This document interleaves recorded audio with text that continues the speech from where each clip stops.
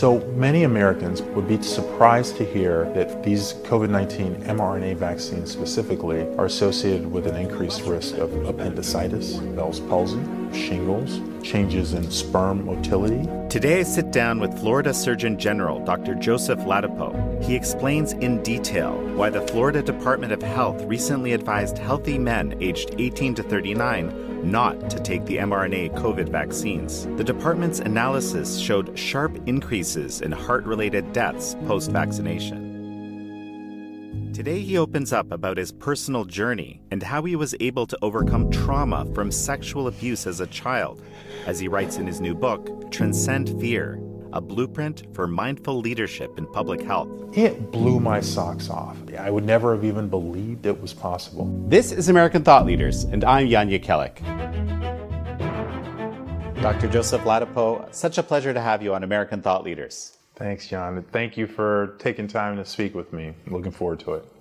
You have this wonderful new book out, which I just finished reading, Transcend Fear. We'll dig into that in a moment. Before we go there, I want to talk about this new guidance that you've instituted in Florida. Essentially, you're saying that under 39 men should not be getting these genetic vaccines. So tell me about how this all came about. Sure. The backdrop is that, as you know, and I think as any honest person would recognize, these last 2 years, there has not been room in the atmosphere for honesty about the vaccines. So it's almost comical. Every now and then on Twitter, someone will put out these videos, and I'll run into one of these videos where it's showing the president or Dr. Fauci or Dr. Walensky saying that you will not get COVID if you take these vaccines. These vaccines are going to stop you from transmitting the virus to someone else, or playing on guilt. I think Dr. Fauci, I watched a video of him talking about how you don't want to be that person that is the person that transmits COVID-19 to someone else. And I'm paraphrasing, of course. His speech was imbued with much more manipulation in trying to guilt people into taking these vaccines. And then it turns out that that was blatantly not true. And even it was actually an issue independent of Delta. Delta made it worse, but the waning immunity, the fact that transmission wasn't something that was tested in the primary clinical trials, it's just been an atmosphere of tremendous manipulation, coercion, and dishonesty. So in that setting, evaluations of safety have been not at the level or to the degree they should have been, considering how widely these vaccine products were being pushed. So this is not to say there were no safety studies. There have been some. It is to say that there haven't been enough of them, and when findings have come out that are unfavorable, they've received very little attention, with the exception of perhaps myocarditis. So many Americans, probably almost every American, would be surprised to hear that, for example, these COVID-19 mRNA vaccines specifically are associated with an increased risk of appendicitis. They're associated with an increased risk of Bell's palsy. They're associated with an increased risk of shingles, which can be severe in some cases. They're associated with changes in sperm motility and sperm function and sperm count. And most recently, we're finding that they are present in breast milk, even though an earlier study published in the Journal of the American Medical Association reported that they were not in breast milk.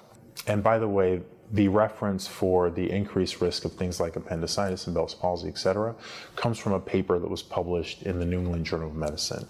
So one of the things that I and other people did during the pandemic that distinguished us, we were talking about Dr. Bhattacharya earlier, is that we tried to be honest and we called things out when they were not honest.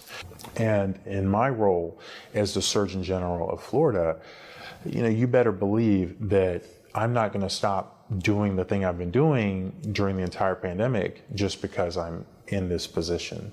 No, I've continued to prioritize safety, honesty, straight talk, acknowledgement of limitations, and communicating what I think is in the best interests of the public. I just want to briefly comment. I mean, you would think that someone taking on the role of Surgeon General of a state or of a country would feel more inclined to do all the things you just described, to prioritize those things, right?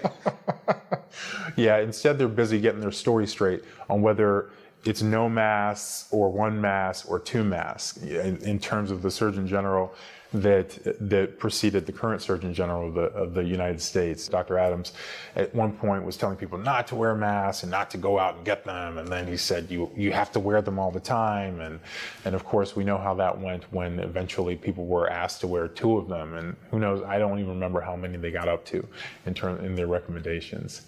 But no, you're absolutely right. That's what people deserve: honesty. They deserve transparency. They do not deserve to be treated as objects or means to an end. They can just be manipulated or coerced. One of the things that I wanted to do was to provide a more clarity about safety in the ways that I am able to in my role as Surgeon General and with the data that we have available in Florida. So, I mean, just very briefly, if you can describe the study that you did and, the conclusions and the strength of the conclusions and sort of the value of them from a scientific perspective. Sure. So this has been another interesting thing in terms of how people have responded. And I think to understand the response, I think it's helpful to look back at the entirety of the pandemic. So Dr. Bhattacharya, myself, others were, for example, for me it was as early as March 2020, I was critical of the lockdowns. I stated that they were very unlikely to be effective, and for reasons that were obvious and were eventually demonstrated. You can't do it forever. You have to open up, and the virus is going to spread more. Turns out even during the lockdowns the virus was spreading, but that's another issue. As people say, virus gonna virus. Yeah, right? Exactly. Yeah. And when those types of opinions were voiced, there was outrage. Oh, no, we have to do this, whatever, 10, 15 days, whatever it was, to stop the spread, and then we have to do it longer and all that. Later on, the masks. Others were stated plainly that we've got, yes, this is a new virus, but we have a number of randomized clinical trials on community masking. In general, the conclusion is that it is an ineffective strategy. No, how could that be? No, he's wrong. He's killing people. They're making things up. No, you have to do this. You're killing grandma. And of course, if you look at the pandemic and you look at the totality of the data and you look at the randomized clinical trials, that was obviously the correct conclusion. Later on, the vaccine mandates and passports. I and others said, ineffective strategy, not going to stop the spread.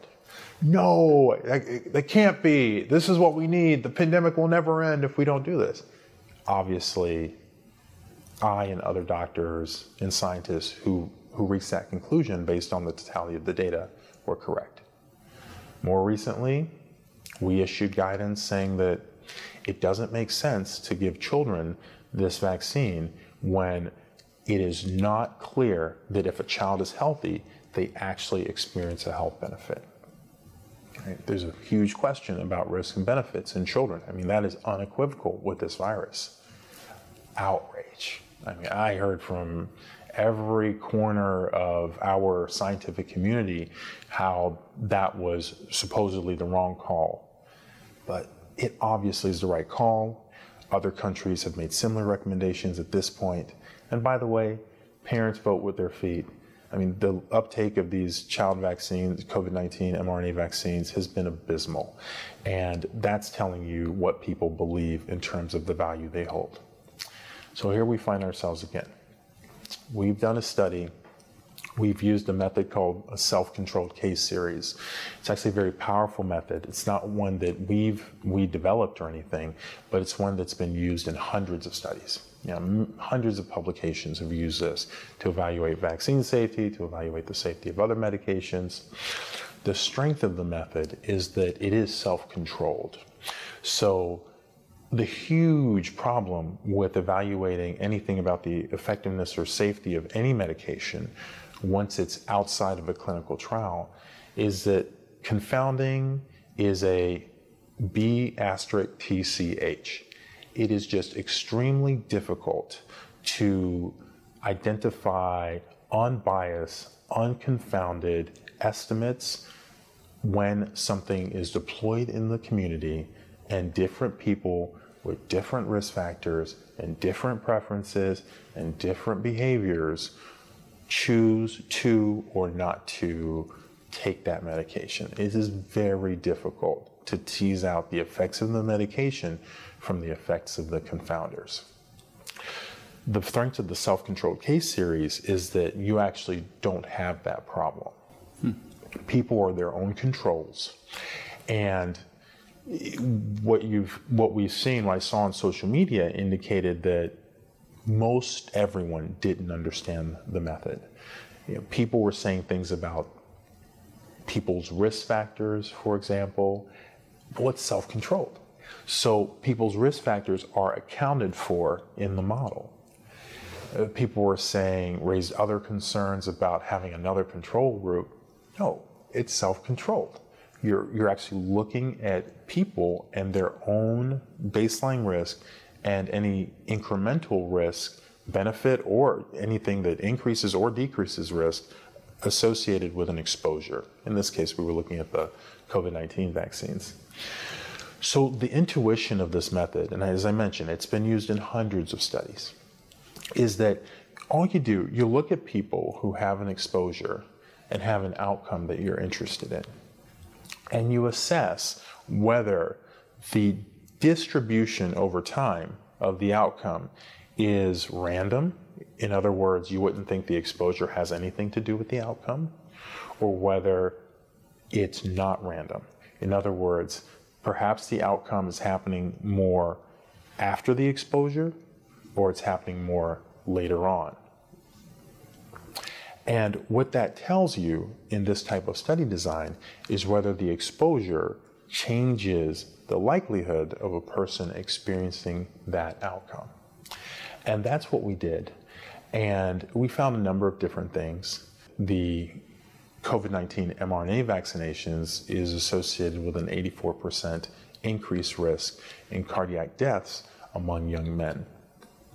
We had other findings, such as, for example, an overall reduction in all-cause mortality in older people over the age of 60, and also an increase in cardiac mortality among men over 60. So they have more than one thing happening at once. But in young men from 18 to 39, it clearly was a signal for increased risk. So that was the main finding. This is not the first study to find an increased risk of cardiovascular adverse outcomes with the COVID-19 vaccines, specifically the mRNA COVID-19 vaccines. For example, there was a study that was published in JAMA Open, one of the sub-journals of JAMA, that looked at Scandinavian data, and there were a number of cardiovascular outcomes, primarily related to cerebrovascular disease, by the way, that also used the self-controlled case series model, that found increases in risk. The highest increase in risk, or one of the highest, was intracerebral hemorrhage after the Moderna vaccination. And that was an increase of 119%, believe it or not. And it's right there in the paper. These are incredibly significant signals. Absolutely. Yeah. The blessing, of course, is that it's not a common outcome. So in other words, even though the increase is profound, the event is uncommon. But there are a number of events. Coronary artery disease in that study also increased after one of the mRNA COVID-19 vaccinations. Other cardiovascular outcomes, increased in risks. Another study was a study that was published in Nature's Journal of Scientific Reports. It found an association in Israel between the rollout of COVID-19 vaccines and acute cardiovascular events in young people. It's not definitive, but it's another piece of evidence. And then, of course, we've had a number of studies about myocarditis that show marked increases in risk. So there are a number of studies already. Actually, there's a fourth one that I should mention, which is a study that the FDA did, but has been very quiet in terms of their communication about, but it's actually available online. So the FDA has used Medicare data, and they found a signal of increased risk of acute myocardial infarction, in other words, heart attacks, specifically associated with the mRNA COVID-19 vaccines. So there are a number of studies that are indicating that these vaccines, mRNA COVID-19 vaccines, increase the risk of adverse cardiovascular and cardiac events. And we just added to that with another one.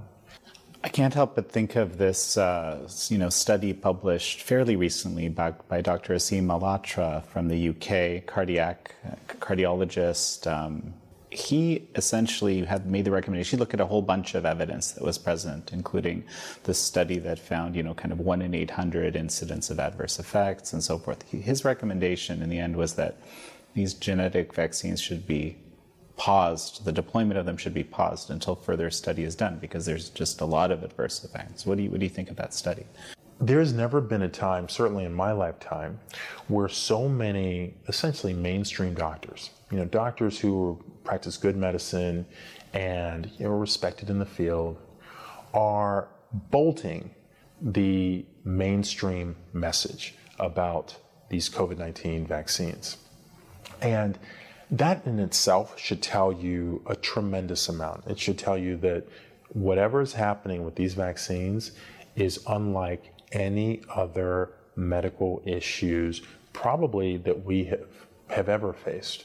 In medicine, the history of medicine, there's a great book called The Social Transformation of Medicine. Medicine went from essentially a very disorganized field to a much more organized field in terms of political organization, concentration of power, organization of how people would actually become doctors and be considered to be among their peers and that sort of thing. And that period of time has seen a lot of conflict, people with different perspectives about how the field of medicine should be. But nothing has ever looked like this in terms of individuals who were literally previously considered to be completely mainstream, just saying things that are not mainstream and are sometimes even costing them jobs and repute and other important things. So he's an example of that, a doctor who, as far as I know, was extremely mainstream, is extremely respected, and all of a sudden he is screaming alarm. So I think and I hope that people recognize that has meaning. Just the fact that that's happening has meaning. And in terms of specific recommendations for specific groups, what I always try to do and what I will always do is stay close to the data. Certainly in young men, the data, it is, while our study is not definitive and we never claimed it was, the fact that there is so much evidence that is consistent with our findings, you obviously should not be giving mRNA COVID-19 vaccines to young men at this point in the pandemic. And are there potential exceptions? Sure. People who have received organ transplants, the calculus is always different in them, although truly they may benefit more from Evusheld, which is the antibody treatment that has, I think it lasts maybe 6 months or maybe a year, but I think around 6 months. But they're very different. Those are special populations.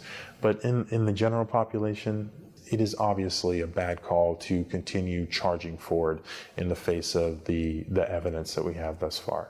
There's some evidence to suggest that some of these vaccine arms actually happen longer than the time period over which you looked in your study. And I guess what I'm curious about is, are you thinking about expanding this study and kind of looking at a kind of a longer tail afterwards to look at harms that might have happened, 3, 5, 7 months down the road? That's a really good point. So the model can only estimate what you tell it is happening in nature. And the way we've structured the model, we're telling it that there's a 30-day, 28-day period of increased risk. And after that, risk is assumed to be baseline.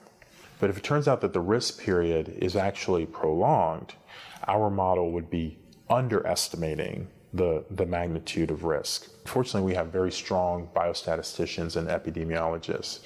I think that you would just want to be very careful about how you change the model, because you enter a domain that's more, not hypothesis generating, but highly investigational.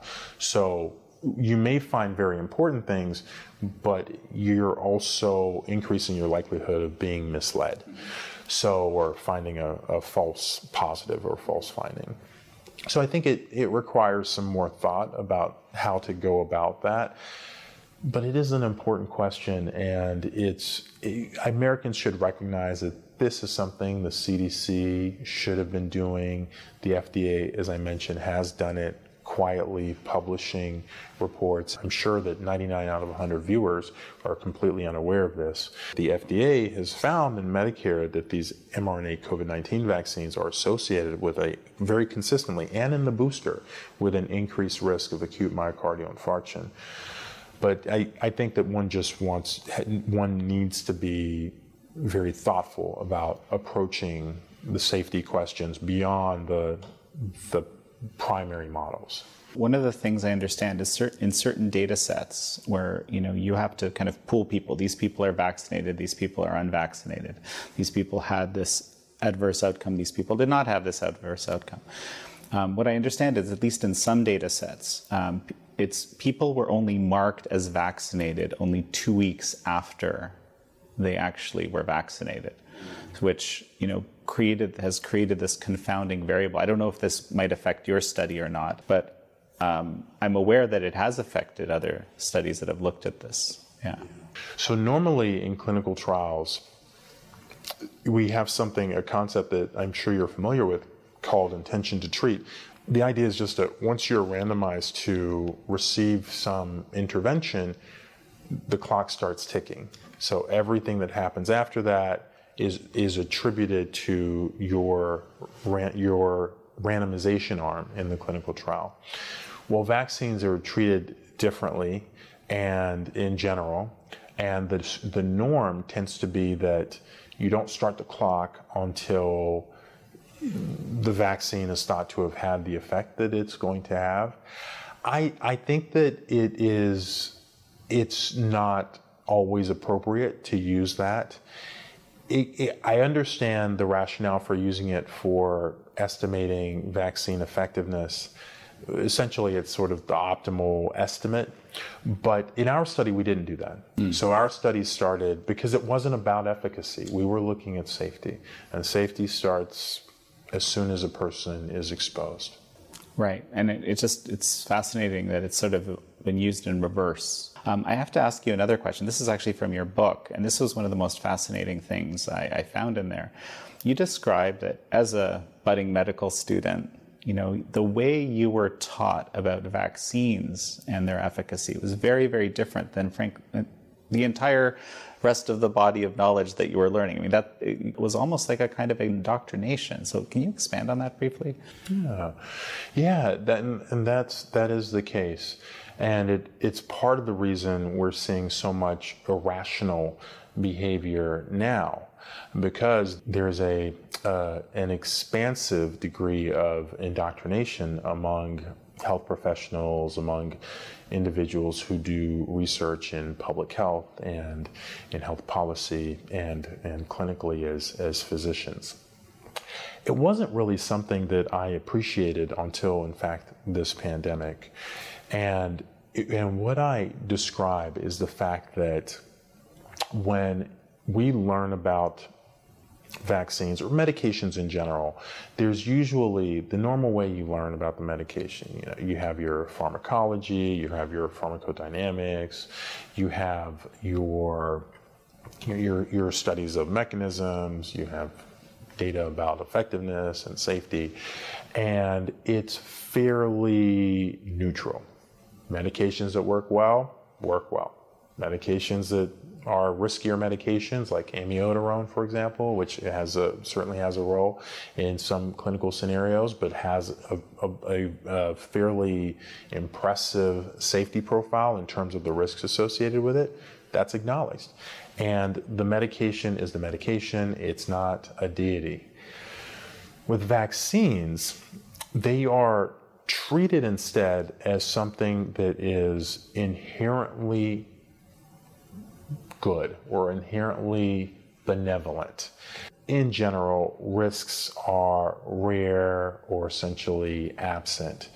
And when individuals who choose not to participate in vaccine programs are essentially bad people. I mean, there's a value judgment that is absent from every other medication in medicine.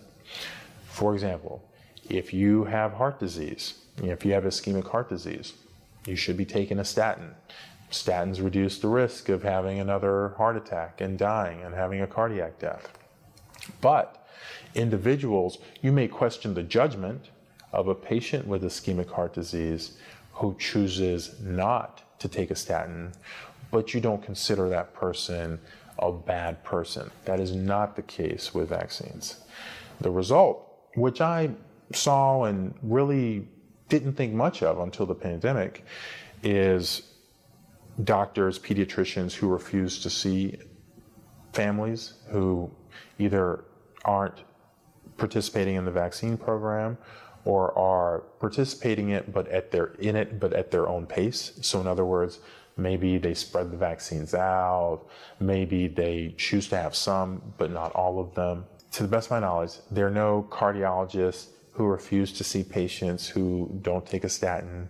There are no primary care doctors who refuse to see patients who decide they don't want to treat their high blood pressure with medications.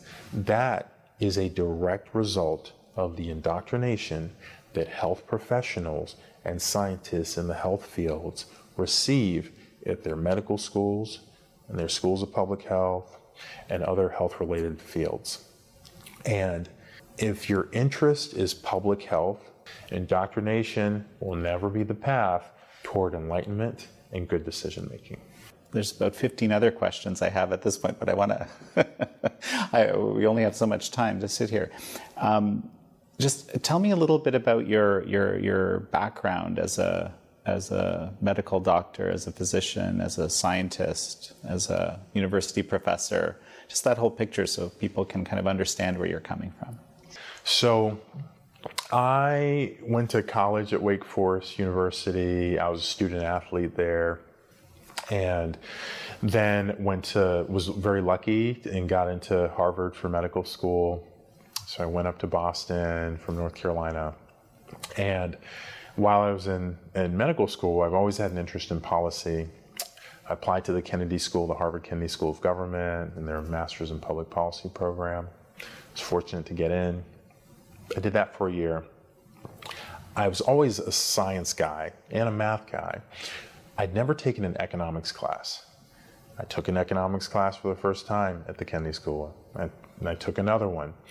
And I loved it. I mean, it just really spoke to me. It's like microeconomics is like a language about how people make decisions, maximizing their interests, their preferences, in the setting of constraints.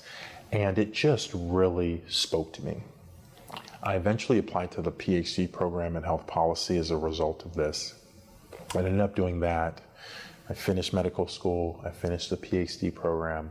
I went on to do a residency in internal medicine at the Beth Israel Deaconess Medical Center. And after that, I took my first faculty position at NYU in New York City. I was there for 5 years. I got my first NIH grant there. then moved to UCLA.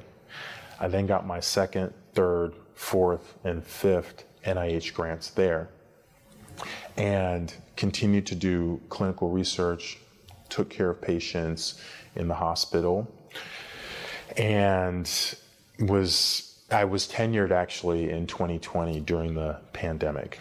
So that's the main background. Of course, then I came to Florida, and now I'm faculty at the University of Florida. And most of my research has been in the area of cardiovascular disease. I've also done a lot of work in health economics. Just recently, I told my staff on this show that everyone needs to read Thomas Sowell's Basic Economics. The reason I just say that is because he focuses on looking at things from the perspective of incentive structures instead of from the perspective of goals.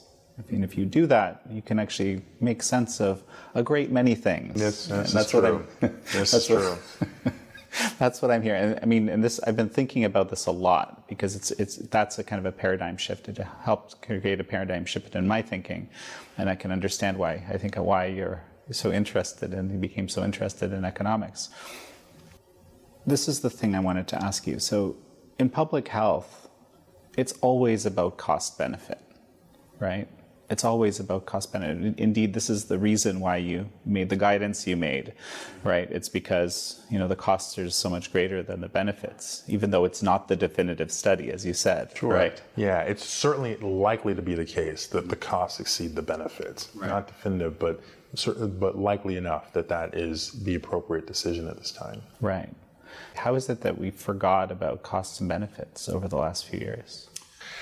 I think that is a very good question, and that is the trillion-dollar question, maybe. And truly, I don't understand it. It's so obvious. For some people, it was always very clear. Again, to bring up Dr. Bhattacharya, Martin Koldorf, the Great Barrington Declaration, it was very clear. The school closures were an incredibly costly intervention, and now, of course, we're starting to see the fallout of that. And unfortunately, based on prior research, that fallout will extend through lifetimes. So not only the lifetime of individuals who fell behind, early childhood educational outcomes are predictive of income and health long term, but it's also contributing to the health outcomes and the life outcomes of their children. But this dysfunction with being able to calmly, coolly, and in a way that is free of bias, evaluate risks and benefits, I don't understand it. I sometimes hypothesize that the politics of the pandemic and the fact that people do get very invested, people tend to get very invested in their politics, is what might be behind the confusion and the inability to see clearly. And I think that probably contributes. But I think it's even more than that, and I don't understand it. Treatment in any way other than vaccination has been something that has been kind of, dramatically suppressed throughout the pandemic. I think it would be an understatement almost. Again, how is it that in this one instance, right, we kind of forgot about treatment or just decided not to recommend treatment when it just, from what I've learned from many doctors I've spoken with, it's just like treatment is what you would try to do when there is disease. Well, this actually ties in very well with everything that we've been discussing. So one of the benefits, and not just for oneself, but really for all around the person, of really working on yourself so that you clear out as much garbage from your emotional, spiritual, physical being when encountering a crisis like the COVID-19 pandemic, is that you can see more clearly. And this tragedy with treatment is just another abject example of that. So back in November 2020, around November 2020, I wrote an article about the fact that everyone knew at that point that we were going to have a surge of cases as winter came. What I wrote was that, okay, we're going to have a lot of cases. We know how to do science.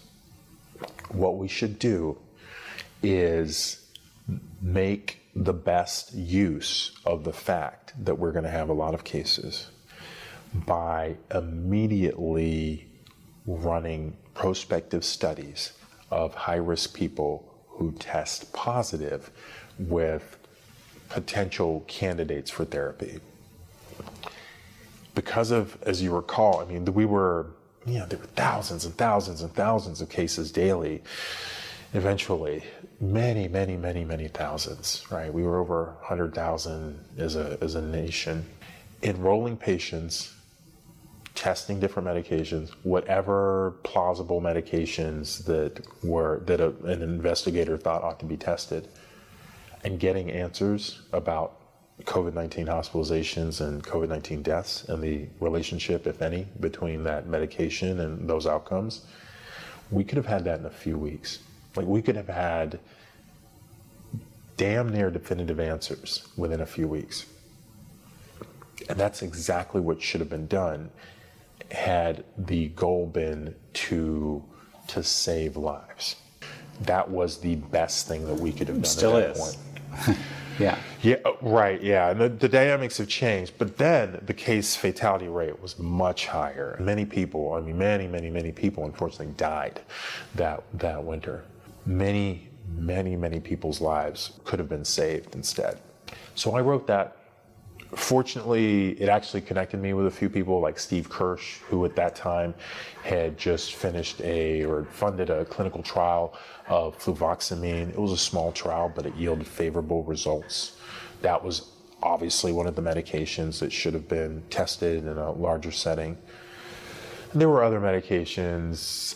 I personally, from my review of the evidence, I think that early outpatient use of hydroxychloroquine likely reduces COVID-19 hospitalizations and other severe outcomes by probably at least 20% from the randomized clinical trials that I've looked at. Again, basically the main finding is for most of those trials report a reduction, but the reduction isn't statistically significant, but the reduction tends to be in the same direction. You do a meta-analysis, it's possible, maybe likely, that you'll reach a significant result. There was a lot of attention on ivermectin at that time. I was less familiar with that medication, but obviously that would have been another candidate for testing. Inhaled budesonide would have been another candidate for testing. There were some other agents, I think even some that were being used in Asian countries that potentially could be candidates for testing. But the most important part of that whole thing is that we test, we find out, we get answers, and you use those answers in real time to save lives. It's so obvious, it's almost blinding. But instead, because of how screwed up so many people were, things that should have been obvious if you were just looking very cleanly, like not caring about politics, not caring about whether you made the wrong decision, not being fearful of death, such that it's paralyzing and leads you to think that the only answer is to hide in your house and tell other people to do the same thing, and that way everything will be okay. When you're free of all of those things, you can see more clearly. But instead, unfortunately, people have been so entangled by things that are really not aligned with, I'm sure, what they would really want. If they chose before any of this happened what their highest values would be or what their principles would be in the setting of confronting an emergency. So instead, terrible decisions were made, treatment was stigmatized instead of being just another thing that you look at and see if it helps people. And folks were told the wrong thing, and many people died as a result that would still be alive today. You just reminded me, this is from an article, Fear and Loathing in COVID America, that you wrote. Good title. Fear stoked by the press gave birth to the dogma that preventing COVID-19 cases isn't an issue only of health, but of morality. Even if prevention comes at the cost of livelihoods and duties, or increases in poverty and domestic violence, or sacrifices in children's educational and emotional well-being. I mean, to that sentence really kind of encapsulated what you were just talking about, but just the whole pandemic, but also the fact that the media played such a significant role. Oh gosh. It was, I would watch the news every day, and mostly with disgust. So much of the media did such a disservice to the principles of honesty, of honest communication, of informative communication. It's difficult to even wrap one's mind around it. So many things that were said, including all of the propaganda about masks, all the propaganda about the notion that when people contracted COVID-19, it was because they let their guard down. There was so much nonsense circulating in the media and misleading people that I don't even know where to start in terms of an accounting of it. It's unfortunate. It seems like it's something that they've gotten away with, haven't really been held accountable for. When people are held accountable for things, it helps prevent those things from happening again. But so far, those things can just happen again. As we finish up, your book title, I'm going to read it again, Transcend Fear, A Blueprint for Mindful Leadership in Public Health.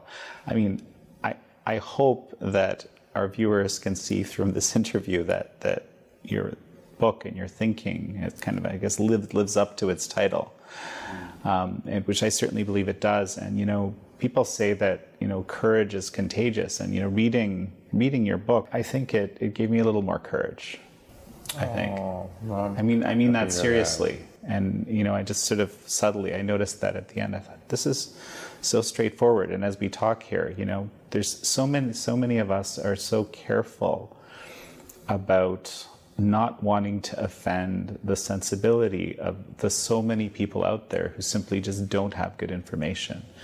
And this is difficult. It's a bit paralyzing. People have this in their families. People have it in their, in their workplaces. I mean, never mind the people that have been ostracized. So, I guess as we finish, my question to you is, what do you recommend to people who are thinking these thoughts that I'm just sharing right now? Well, I'm really happy to hear that you felt more courage after reading it. That's meaningful to me, and that makes me very happy that happened. Indeed, we are all courageous beings. It's the stuff that we pick up in terms of the stressors and the effect that different experiences have on us that can get in the way of that. And I think that what I would say, I wrote the book because I love people. Like I love like each and every individual. I want folks to be happy and to be free of burdens. And I think that what I would say is for people whose voice is calling them to do something or to resolve something or to achieve something that they want, that has to do with them becoming more aligned with who they are, more authentic, freer of the burdens and the things that we all pick up during this life. I hope it speaks with them, and I hope they listen to their voice and their intuition, and they follow that. Well, Dr. Joe Ladapo, such a pleasure to have you on the show. Thanks. Thank you very much, John. Thank you. Thank you all for joining Surgeon General Joe Ladapo and me on this episode of American Thought Leaders. I'm your host, Yanya Kellick.